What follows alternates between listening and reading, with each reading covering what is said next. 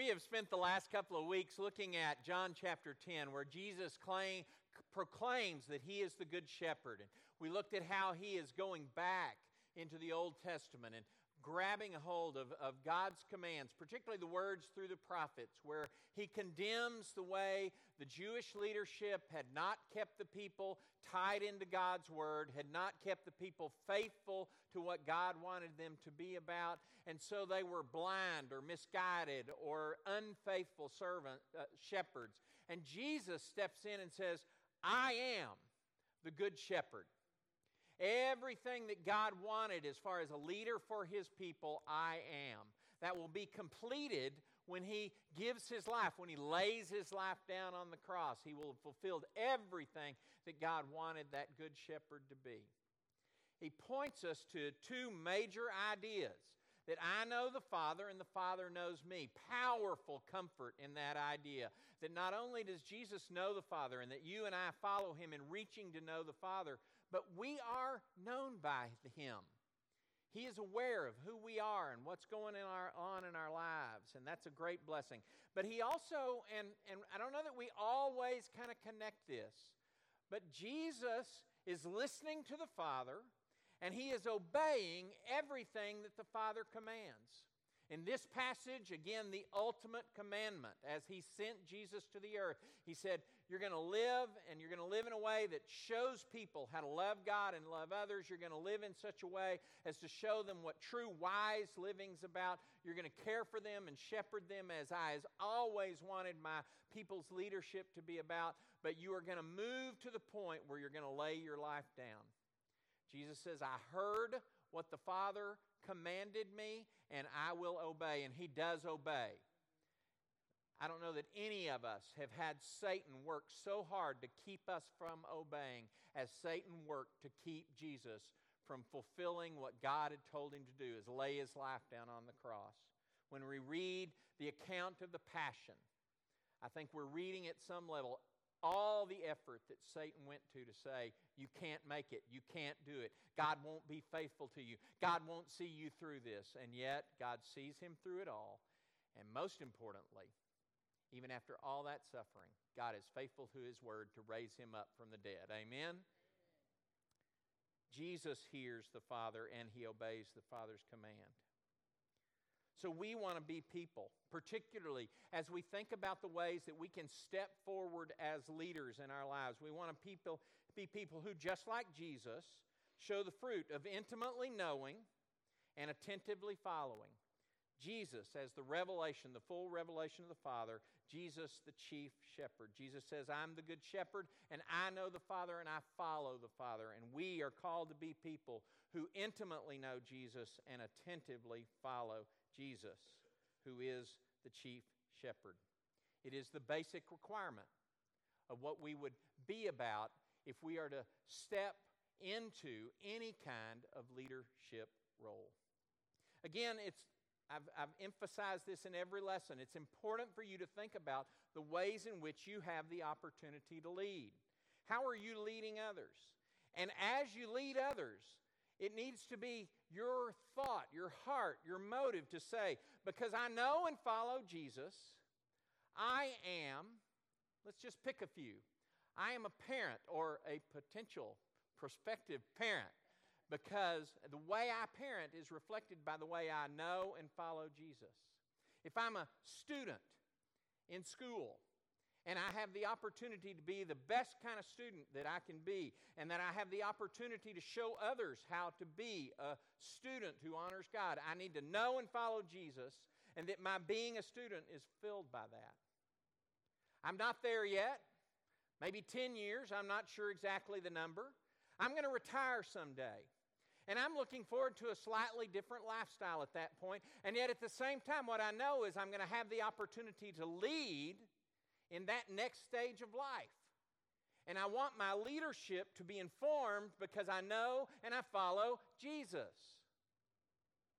Parents, husbands, wives, are you a manager where you work? In the way that you manage, or whether it's at work or in some sort of civic organization that you're a part of, do you have the opportunity for people to say, wow, the way he leads, the way she leads, is informed by knowing and following Jesus. It's very different. And it's not just different because of the things that come out of what you do while you're doing it, but the way you do them. Not just that I lead, but the way I lead. And it's not just the actions on the outside, but those actions are informed by a heart that is filled up with the Holy Spirit and is wanting to know and follow Jesus. But there is a difference that we have to recognize. All of us have a way that we are leading by example. We all have that opportunity in every single role in our life. But not all of us have come to a place in our life. I do believe that you'll have an opportunity at some point, or at least most of us will have an opportunity to become someone who steps in not just to leading by example, but decision-making leadership. This is, of course, the great challenge when we step into being a new parent. Because we've been making decisions for ourselves, but now we're about to step into making decisions for a child whose life is going to be impacted by how well we are informed as a leader. But again, many ways you will grow into other ways that you are making decisions for others. A classroom teacher, such a powerful example of someone who is going to be a decision-making leader. He or she is going to lead in such a way in that classroom that other people are going to be impacted by the decisions that they make. Again, corporate life, civic organizations, and yes, right here in a congregation, we have people that we depend on to make decisions that move from simply being leaders as examples in their various roles of life to being leaders who make decisions that impact others and where the whole group is going. And that leadership needs to be informed by knowing and following Jesus as much as every single other one. And I want to propose that one of the primary, if not the primary thing that separates leading by example from decision-making leadership is the idea of vision. The idea and the practice and the gift of seeing and discerning in a way that is with the eyes that God gives, not the eyes of the world, and the ears to hear what God says.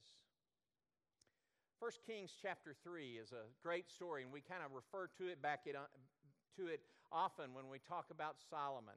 It is maybe the apex of his whole time as the king. You could say the building of the temple was, but largely I would say that if you were talking about Solomon who led the way God wanted him to lead, this is maybe the apex of that process.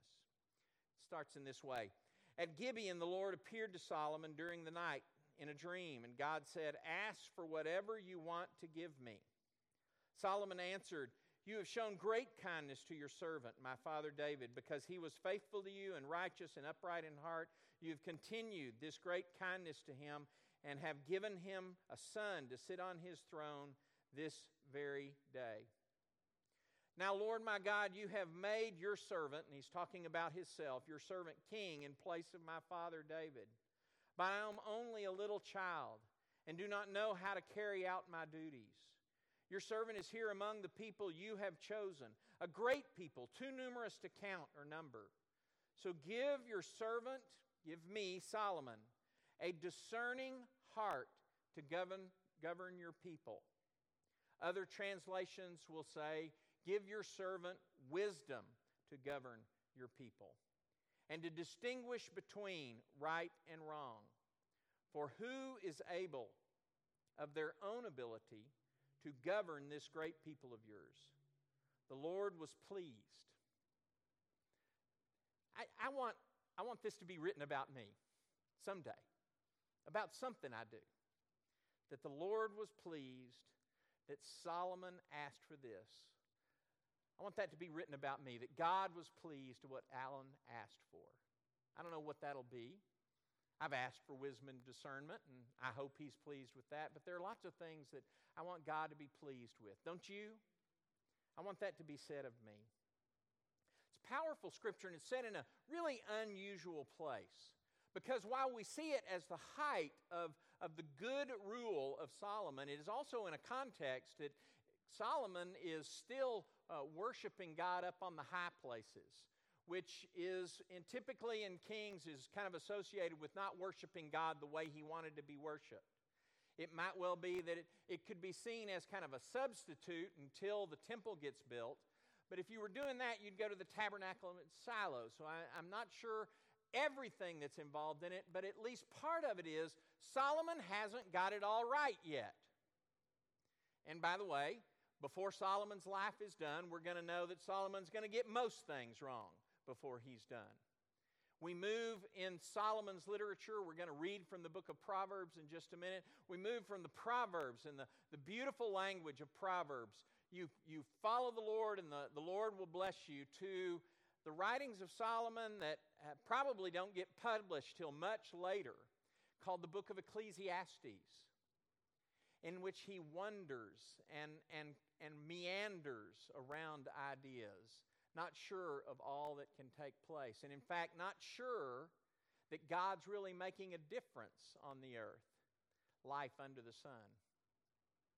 The context of chapter 3 is Solomon starting his life as a king, and to a certain extent kind of following along with the gang, as it were. They're all worshiping up on the high places. I think that's where I'll go and worship.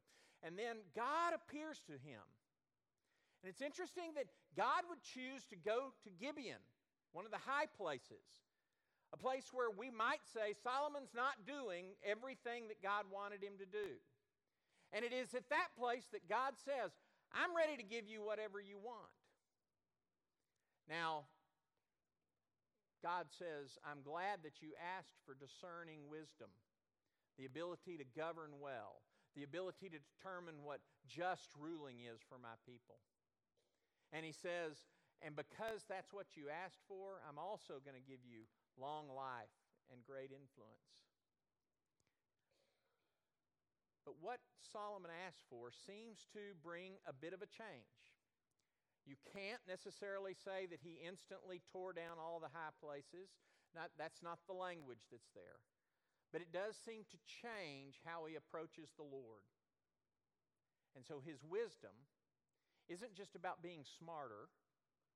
His wisdom isn't just about being able to do what is almost the very next story, which is the two women that bring the baby and say, this is my baby, no, this is my baby. And he just demonstrates his wisdom by pulling out his sword and takes it to cut the baby in half. And of course, the true mother of the baby says, no. I'll be glad for her to keep her as long as he stays alive, right? This is how this is manifest. But even more than that, Solomon's life takes a step in the direction of living in a way that is more pleasing to God when he asks for discernment and God grants that discernment. I said we'd come back to the book of Proverbs. The book of Proverbs is attributed to Solomon the same way that so many of the Psalms are attributed to David. They are a text that would have been used by young Jewish, particularly Jewish boys who would have been the ones who would have been working on being literate. And they provide a text for learning what wisdom is, almost like a reading primer that you have in first and second grade. Proverbs provides some of that, which is why some of the language is very simple, but some of the language is something that you don't grasp, but with a lifetime of of meditating on those words and repeating them. The first chapters of Proverbs open with this invitation to wisdom, this invitation for your life to be different. And I have chosen these verses from chapter 2. My son, if you accept my words and store up my commands within you, turning your ear to wisdom and applying your heart to understanding, if indeed you call out for insight and cry aloud for understanding, if you look for it as silver and search for it as for hidden treasure, then you will understand the fear of the Lord. You will understand what it is to hold the Lord in awe. You will understand what it is for the knowledge of God to fill every single thing that you do. Because if you search for it if you long for it, if you make it your greatest priority, the Lord gives wisdom. From His mouth come knowledge and understanding. Discernment, understanding, wisdom. 3 incredible words about seeing things the way that God sees them, about having an ear that's tuned to the voice of God. 3 words that kind of take us from simply being an example and steps into the idea of we are going to start making decisions to lead groups of people in a direction that will please God. Whether that's you get nominated to be a captain on a softball team, whether that's you get to be the person in the National Honor Society who's an officer, whether that's you get to be one of those teachers who leads a classroom full of children, whether that's you're put in charge of a division of a company, or whether that's just that you decide with another person, male and female, to become a family, and the two of you start needing discernment, understanding, and wisdom to lead your family as a couple, but maybe even more profoundly when you step into that role as a parent. Because a marriage is between two people, two individuals who are expected to be able to stand on their own 2 feet. Somebody say amen. But when I start raising children, those children they have physical feet, but they aren't able to stand on them. And it is what that I do as a parent in discerning and understanding and wisdom, particularly discerning the Word of God, particularly understanding the voice of God, and living in a way that reflects a fear of the Lord and an understanding of His knowledge that changes the way I live, and I point others towards, not simply with the example that I lead, but by setting up paradigms for them to follow in and say, that's the way that we're going. Notice that it is both a gift. Solomon asks for the gift of discernment, a wise heart, the gift of understanding. But it is also something that God is ready to freely give for those who seek Him. It is a gift that He says, if you will tune your heart to me, if you will point your eyes in my direction and not lose focus. We sang Oceans as the service began today. And that song comes from the story of Peter being out in the storm. And Jesus says, He said, tell me to walk on the water. And he steps out on the water. But the text is real specific. But he quit looking at Jesus and he started looking at the winds and the waves.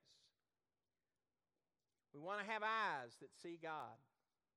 We want to have ears that hear God. Did you hear the passage that Garrett read?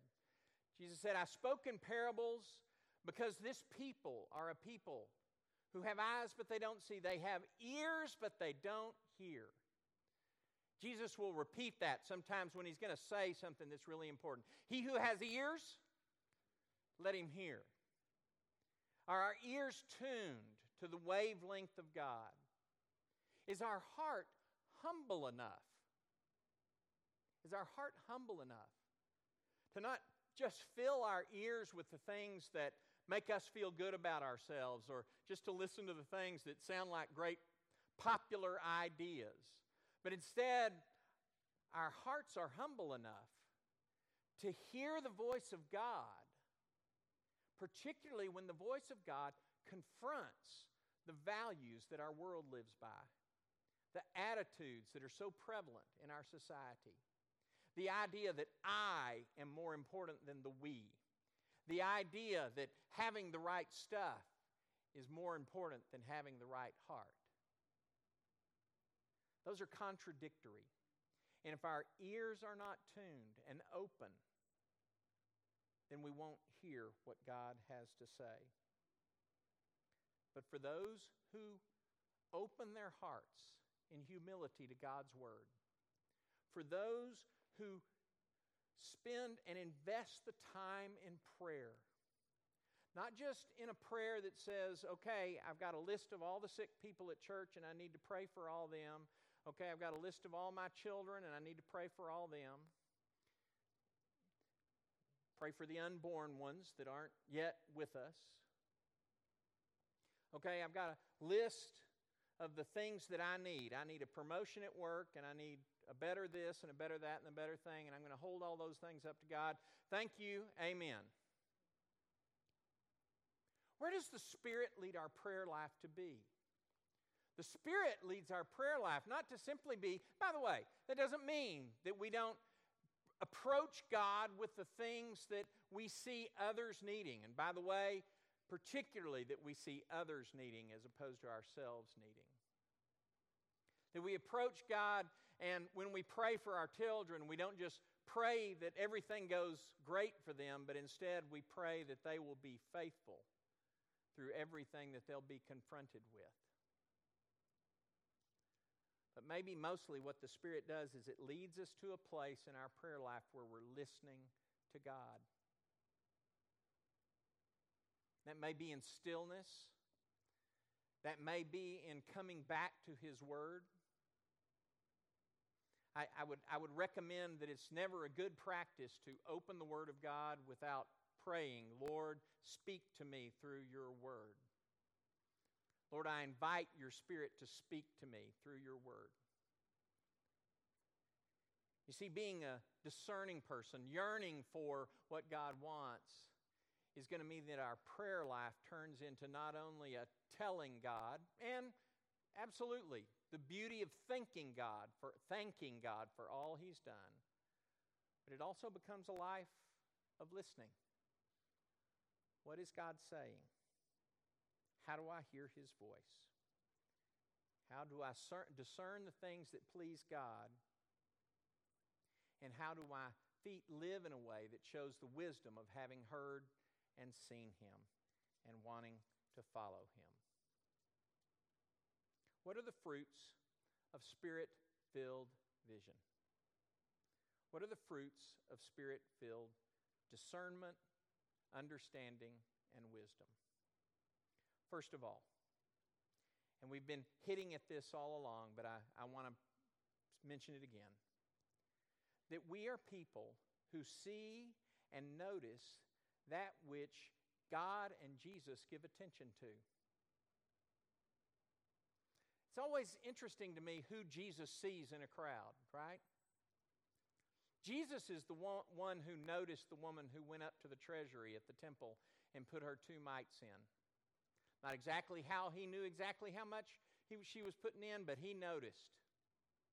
And he pointed his disciples, don't just see those who blow trumpets and put in their, make sure that their bag is full of small coins so it's heavy and it makes a lot of noise when it goes in there. Look at this woman. Jesus sees things that others don't notice. And we're going to be called on, if we're going to lead in a way that reflects God's wisdom, to ask God to help us see things the way that He does, and to be attentive to the things that He's attentive to. It's always interesting how the hardest thing to do is to tell the story of the difficult things in our church, the difficult things in our society, the difficult things in our lives. And I would say the wisest people are the people who are willing to see those things and be honest with those things and be humble about those things and to bring them up and say, we've got to change those things. Seeing and noticing that which God and Jesus give attention to. Number 2, that our discernment moves from the temporary to the eternal. That our discernment moves from decisions that are just good for today to decisions that are good, of course, decisions that are good for the long run, 1 year, 5 years, 10 years, but decisions that may be very contrary to what's easy today that produces an eternal consequence, an eternal positive consequence. Again, a parent who has to say to a child over and over and over again, no, we're not having that much candy, is not making a decision that makes today easier. Nobody's going to say amen to that. Or a parent of a teenager who says, no, I know all your friends are watching that movie or that TV series, but that's not what we're going to do in our family. And that's not a decision that makes today easier. Still no amens. Interesting. Instead, that's a decision that makes the long run move towards the eternal goals that God wants us to achieve. We don't discern decisions just for the temporary. We discern for decisions that point us to the eternal. I want to add one more thought here, and that is to say that leaders who are filled with God's wisdom have the ability to work towards not just understanding what the difference between good and bad is. Sometimes I would say that that's relatively easy. Not always, but that's relatively easy. The question is whether our understanding and wisdom will help lead us to a place where we say, okay, I understand that's good, but I want us to move on to what is better and the best. And that's not always an easy thing to do. And that is something that we must rely on God to grant us insight into. But I think it's a goal that we need to point to if we're going to move from just being a leader by example to a leader who is making decisions for others. Finally, third, that the fruits of Spirit-filled vision is the ability to differentiate between spiritual and worldly wisdom. Now, make no mistakes, culture is something that's almost like the air we breathe. It's the water we drink. And so it just is around us absolutely all the time. So it can become very easy to equate the things that we think about and the things that we see, the wisdom that we participate in, because it just is so wrapped up in the air we breathe and the water we drink of our culture, we don't recognize that really what that is the world selling us its bill of goods. When they came to Jesus and tried to make him king, you could say, well, isn't that the point? We want Jesus to be king? But he said, that's the way the world wants to see being a king.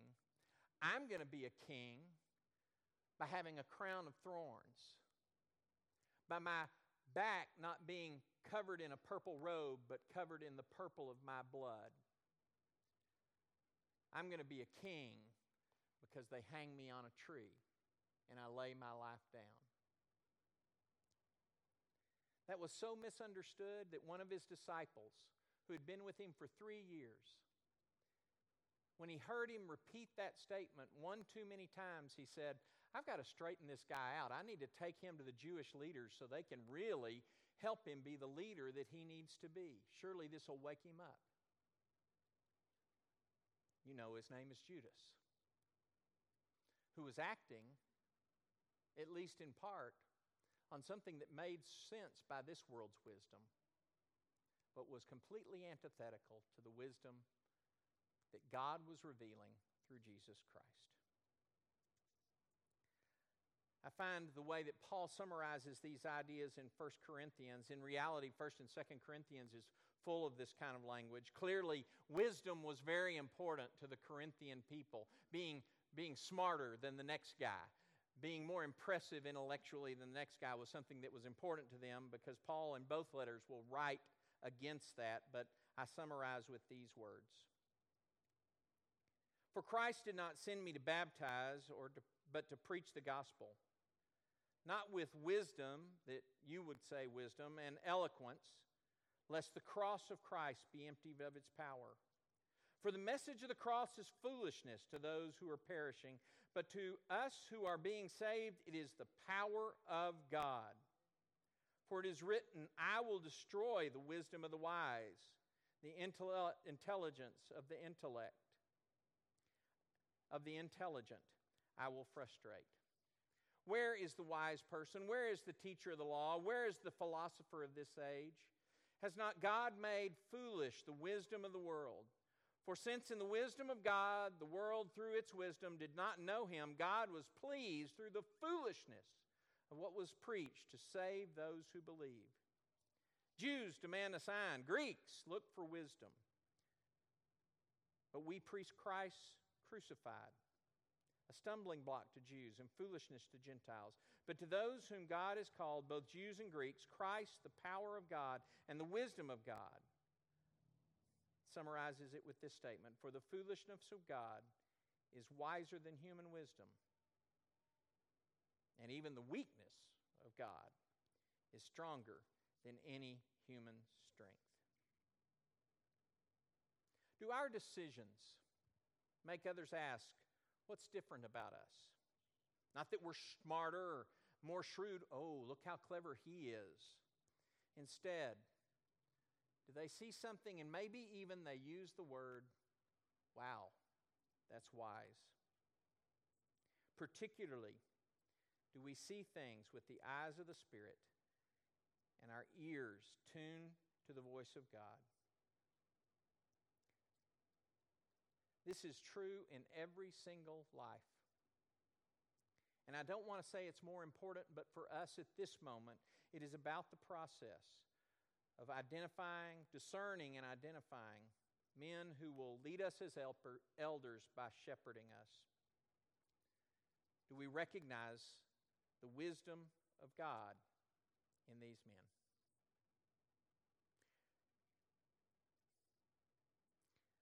Are you ready to make the fear of the Lord the beginning of your life? This kind of comes up over and over again in Proverbs. The beginning of wisdom is the fear of the Lord. And I would say that we can't move on to living the way God wants us to until we develop a reverence and an awe for who God is and what he wants us to be about. Amen? And so the invitation today is, are you ready to begin and to step into that, I hold the law, the Lord, at the highest place. There's nothing I'm more concerned about than him. There's nothing that I hold higher than him. There's nothing that I fear more than the Lord. You can come forward today if you would like us to pray about that with you or in some way help you. You can have a conversation with someone who's nearby. You can send us a text if you're online with us, and we would be glad to continue that conversation forward. But I challenge you. Have you begun with the fear of the Lord? Won't we stand and sing? Open our eyes.